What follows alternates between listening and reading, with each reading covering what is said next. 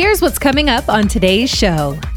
I would say the biggest one has to do with expenses and income and navigating through that. And that first 6 months to 12 months is vital just to get your grasp on where everything is at. It's time for the Retirement Reality Podcast with the founder of Principal Preservation Services, Mike Koyanen.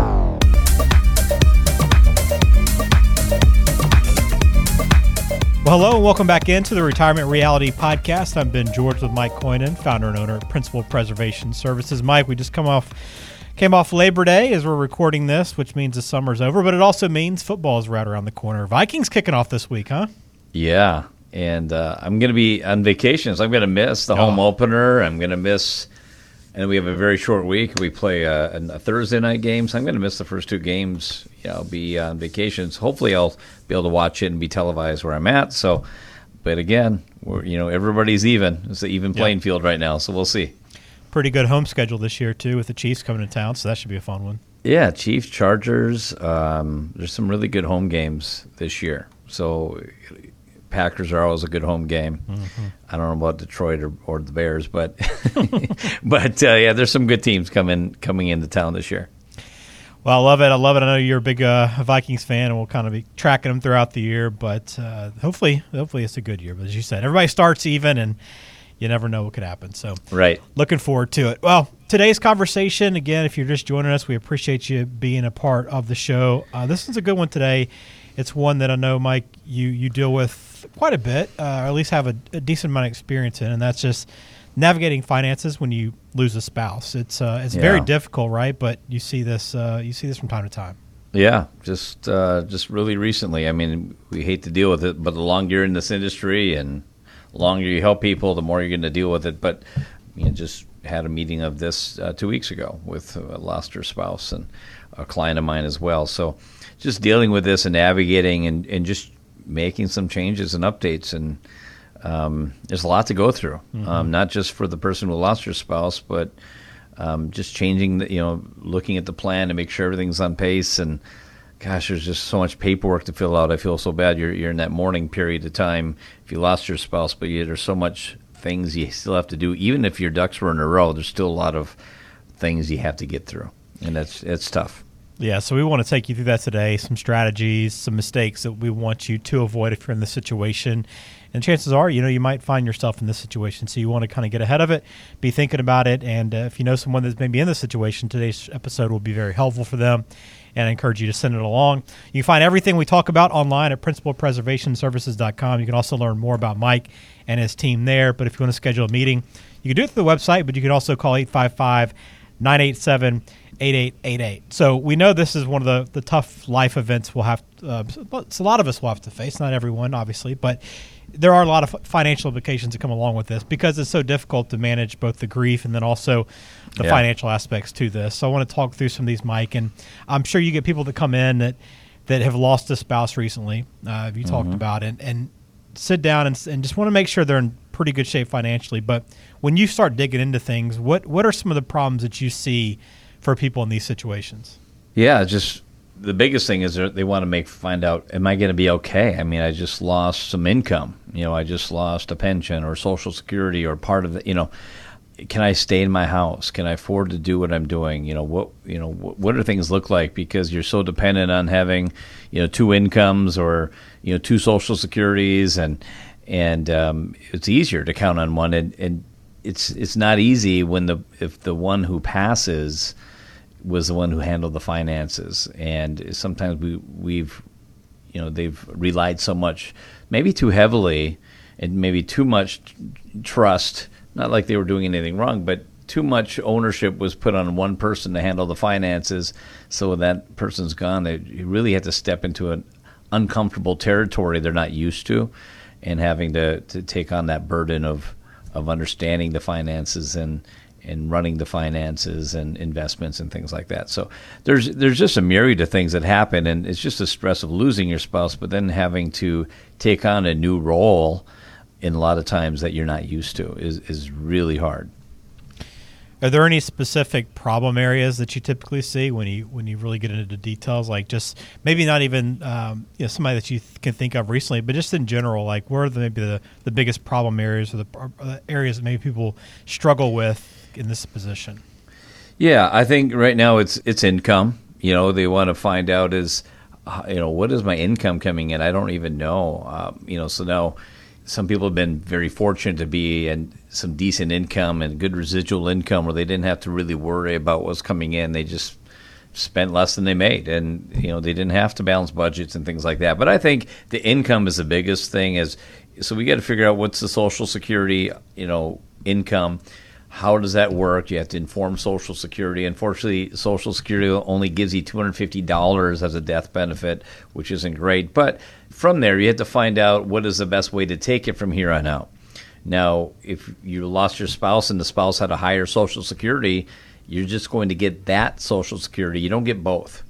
You get the higher of the two, essentially how that works.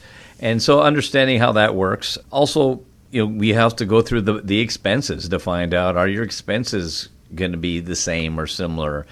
Can you afford to stay in the house? So we have to look at the expenses. Obviously, you're not going to have as much food bills, and maybe you don't need 2 cars, and you don't pay for extra health insurance and things like that. And sometimes the house is just too big. And you've already mentioned, and people say this all the time, is, you know what, if we lose, one of us is not here, we're not going to be in this big house. There's just too much property to have. So just navigating the whole process is going to be important. And then also looking at, taxes. I mean, taxes are what taxes are. Yeah, your tax, you go from a joint filer to a single filer, and those numbers change. But that's usually not going to be as important for a retiree because income goes down as well. But I would say the biggest one has to do with expenses and income, and navigating through that. And that first 6 months to 12 months is vital just to get your grasp on where everything is at. And we find ourselves having, for people who have recently lost a spouse, 2 or 3 meetings in a very short period of time, within usually a month or two, just to trying to get through all this and helping with the paperwork and helping with, getting everything in their own name and just navigating through, are we going to be okay? Okay, things are settled down. I understand where we're at. And I think just that peace of mind. The nice thing is most of our clients, we've done the planning ahead of time, so they're in a good spot regardless, but it's just good to see where they're at after the transition has begun. Yeah, it's a difficult transition for sure, and it's one that you can be planning ahead for, though, right, Mike? I mean, that's part of why you plan, is to when you face these difficult life events, that you're not caught off guard. You at least have thought through these things and have some protection in place. So when you talk about income and trying to figure out that aspect of it, since that's one of the big problem areas, what are some things you can do in advance to kind of get ahead of that and be ready for that income gap? Yeah, and life insurance is one of those items, because now we're finding less and less people need life insurance. All depends where you're at. Now, if you're debt-free and you're retired and we figure out the plan and you're going to be good with life insurance or not, then maybe it's not a necessity. A lot of times we're finding our clients are looking for just maybe a prepaid funeral, so that's covered. But we are finding, just recently, some people have had some really nice life insurance benefits. So, especially if you have a mortgage yet. So remember, if you inherit somebody a life insurance payout, that money is tax free. You don't have to claim that on taxes, and you don't have to pay taxes on it, and it's tax free money. So if you get $100,000, you got $100,000 that you don't have to claim on taxes. And the key with that is to find out, okay, where's the best place for that? Is that if there's a mortgage, definitely we want to try to look at getting rid of that mortgage if it's enough to do so, because that'll lower your expenses immediately. Sometimes it's a combination of paying off the mortgage, have some little extra cushion, make sure you're debt-free, making things simpler. As much as I can, I believe in being debt-free as much as we can. But just using that money wisely.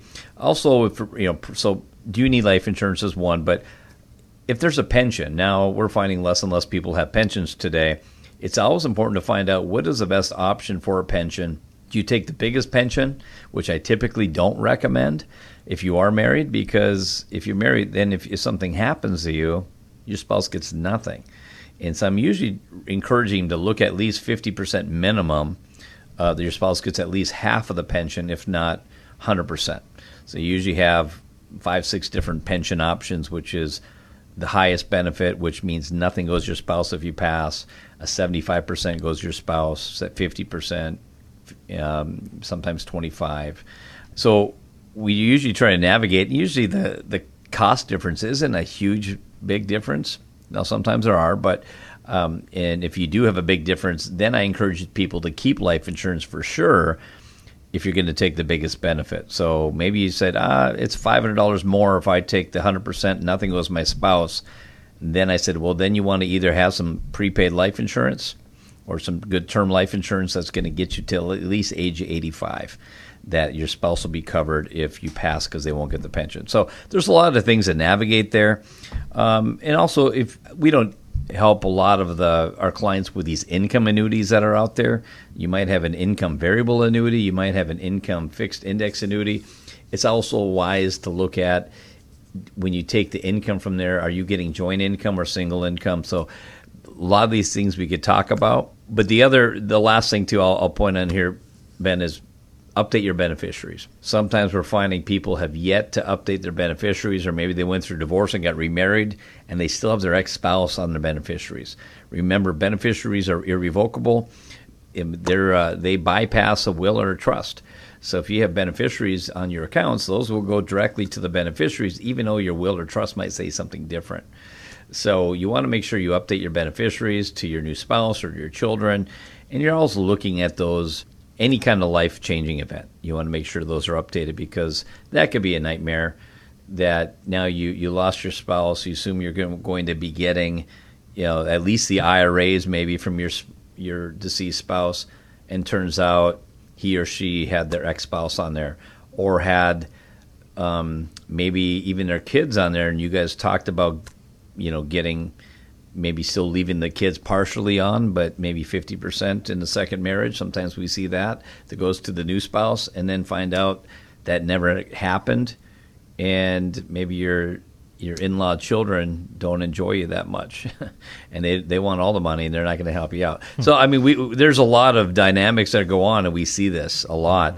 And so the best thing to do is get this stuff figured out. When you're of sound mind, you don't wait.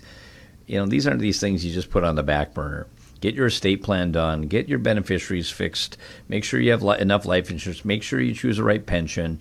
So if something does happen to either one of you, that the other one's not going to be in a myriad of trouble. For the few hours that you would spend while you're sound mind and nothing's wrong, it's going to save you days, if not weeks, of extra just work trying to get these things fixed after the fact. It's so much harder after than it is pre-planning. Yeah, no question. You want to get ahead of it as much as possible, and that's what we're trying to talk through a little bit today. Again, if you have questions for Mike, you can always log on, principalpreservationservices.com. You mentioned beneficiaries and having the incorrect designations there. I want to transition a little bit, talk about the family. We talk about the spouse quite a bit so far, but once you've kind of gotten to the position where you've taken care of the spouse, they're in a decent place financially, you want to look at the kids and grandchildren as well. Are there any common mistakes? I know beneficiaries is one of them, but anything else you see commonly, Mike, where people might take a misstep when preparing for this?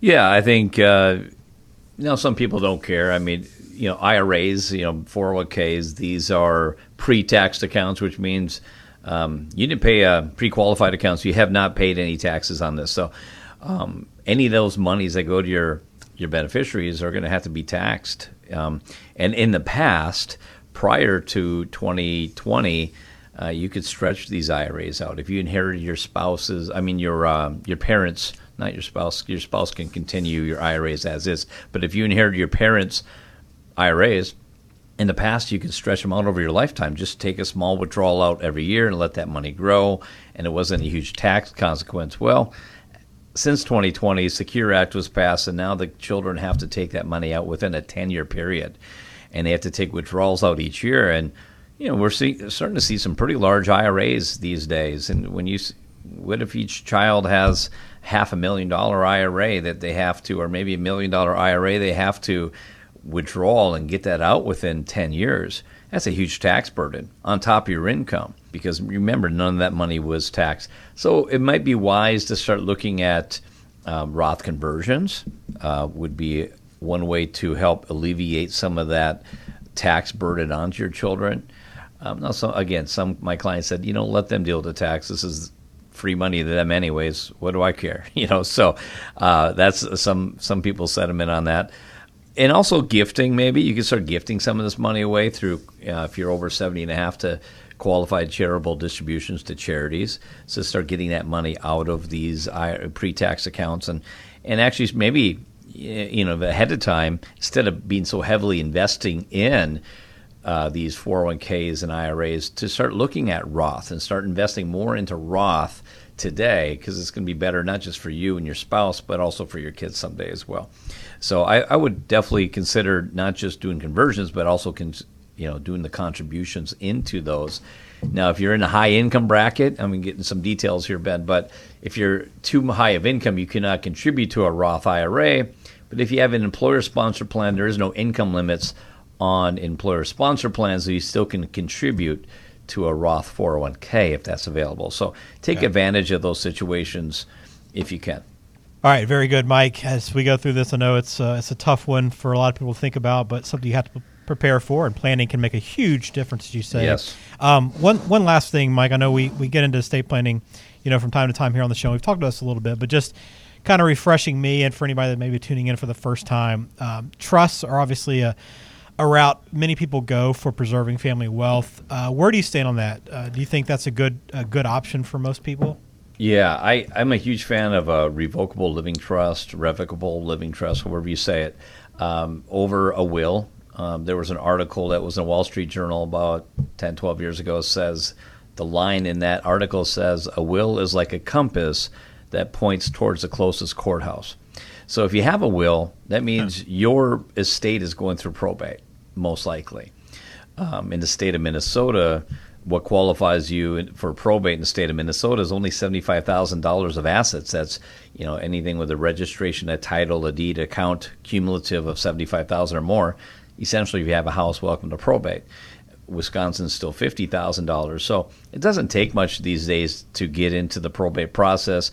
And you have to remember, when there's 10,000 people turning 65 years old every day for roughly the next decade, we're going to have this big probate kind of bottleneck in the court system. They're not building more courthouses, and it's just going to drag out the process and even longer. At $350, $400 an hour today for probate, what is that going to be here in another 5, 10, 15, 20 years? It's expensive. And you won't have to go through it. You thought you did your part by doing a will, because that's what some of the attorneys are saying. That's all you need. That's all you need is a will. But why they're not telling you is the details is a will doesn't keep you out of probate. It's pretty much a preliminary contract that you just hired the attorney, in my eyes, because if you're gone, your kids have to go through that process and all that attorney fees they get to pay for a year to 2-3 years. All depends how long it goes, on how smooth it goes. Now, a trust is a legal entity, so it's the correct document to help avoid probate, but because you retitle your assets while you're living into the trust that you own, and you are the trust, essentially. So you're pre-designating your beneficiaries and pre-designating, what the estate will look like when you pass. It's already figured out. And it's an entity where a will is not an entity, so it can own your house, can own your accounts, and it's going to make things so much simpler. Most people who have a trust that's actually done correctly and funded, which means it's retitled into the trust, they'll settle within a month, 30 days or so. Mm-hmm. It'll all be done. People who have wills, I know people who've gone through 3 to 4 years of probate process. It's a headache, and it's expensive. So up front, it's cheaper to do a will. Long term, bad effects. Trust, you pay more up front, but you're paying at today's prices, and it's so much cheaper. It's pennies on a dollar compared to what probate would be. So I'd recommend looking at that, a trust with a good estate planning attorney who actually just specializes in helping people avoid that, not the attorneys who love doing probate. If they prefer probate, they're not going to put your best interest for you, most likely. Mm-hmm. So look for the right attorney that fits your needs. All right, as you can tell, there's a lot that goes into this conversation. It's not an easy one, but it's one that you need to have. So if you want to talk through the strategies with Mike, you can always do that by logging on, principalpreservationservices.com, or you can call them at 855-987-8888. All right, a couple questions for you, Mike, that came in and I want to run by you. Yeah. I'll start with one from Chris. He says, $21,000 on my truck, but that's my only debt. I just hit 59.5, so I can take money out of my 401k now without penalty. Should I make a withdrawal to pay off the truck and go ahead and be debt-free? Well, Chris, I don't know what your tax bracket is. Most likely that's not a good decision. I run this scenario a lot with clients as they come in and they have these similar questions. Not just, you have your truck, but some people have maybe 20 or 30, 40 grand left to pay on their mortgage. They just want it gone, or maybe they want to buy a new car. When we show you the numbers, remember your 401k, you haven't paid taxes on it. So let's just say, Chris, you're in the 12% bracket today.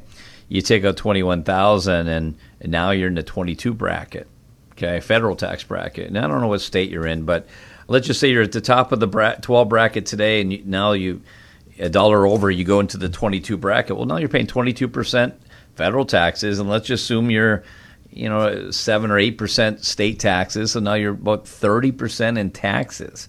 So if you need $21,000, you got to take out $30,000 out of your 401k to cover 30% taxes to net $21,000. So do you really want to pay $9,000 in taxes to get your $21,000 truck paid off? Your truck paid off, that's worth owes $21,000.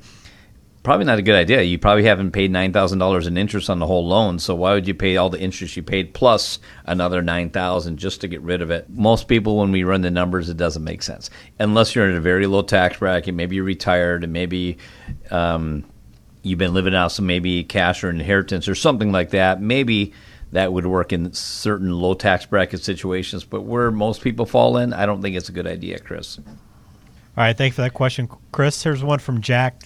My pension doesn't provide an inflation raise each year, so I'll be getting the same amount at age 85 that I'll have at 65. Should I even bother taking the spousal continuation option for my wife to keep getting the monthly payment if she outlives me? Yeah, that's another thing. Jack, we can run through those scenarios. And what's the difference between the spousal continuation? Now, Jack, we just kind of mentioned this on our episode here today, is if you have life insurance, maybe you have some whole life or some universal life, or maybe you just get a term policy. If your health is good, you can get a maybe term policy paid up till age 80 or 85. That might be worth it then for you to take the bigger pension, and at least your spouse will be covered in case something doesn't happen. So I think looking at that, if you have life insurance, to buffer and keep that maintained for your spouse in case something does happen to you, then you could go ahead and do that most likely, as long as it's enough life insurance to make a difference. Otherwise, I know most private pensions do not have inflation riders on there, and so that's kind of what most people are at. Sometimes we also run the situation, Jack, that the lump sum payout is better long-term than it is getting the monthly pension. And if you're getting a 4.5%, 5%, just being conservative rate return on that money, you might be doing better than what those pensions are paying. So it's just something to look at all the different options. The good thing is having an advisor that can talk you through all these different options and show you those numbers in your plan. That's important. All right, thank you for that, Jack. We appreciate the question. If you have anything for us, send it in, principalpreservationservices.com. Or if you want to talk to Mike and his team directly, you can always call 855-987-8888. All right, well, that will do it for us here on this episode of the Retirement Reality Podcast. If you haven't subscribed, please do that. We appreciate your support of the show. Mike, hope you have a good week, and hope the Vikings get off to a 1-0 start. I believe so. They should be. They're favored to win by a touchdown, and as long as that's it's home too. So I think we got this game. Very good. Well, I hope you have a good week, and we'll talk to you again soon. Thanks, Ben.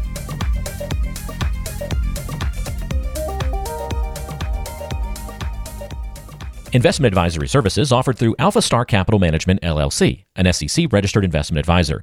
SEC registration does not constitute an endorsement of the firm by the Commission, nor does it indicate that the advisor has attained a particular level of skill or ability. AlphaStar, Principal Preservation Services, LLC, and Principal Wealth Services, LLC, are separate and independent entities. Insurance products are offered through Principal Preservation Services, LLC, a Minnesota and Wisconsin insurance agency. Investment advice is offered through Principal Wealth Services, LLC. Any comments regarding safe and secure investments and guaranteed income streams refer only to fixed insurance products offered by Principal Preservation Services, LLC. They do not refer in any way to securities or investment advisory products. Fixed insurance and annuity product guarantees are subject to the claims paying ability of the issuing company and are not offered or guaranteed by AlphaStar.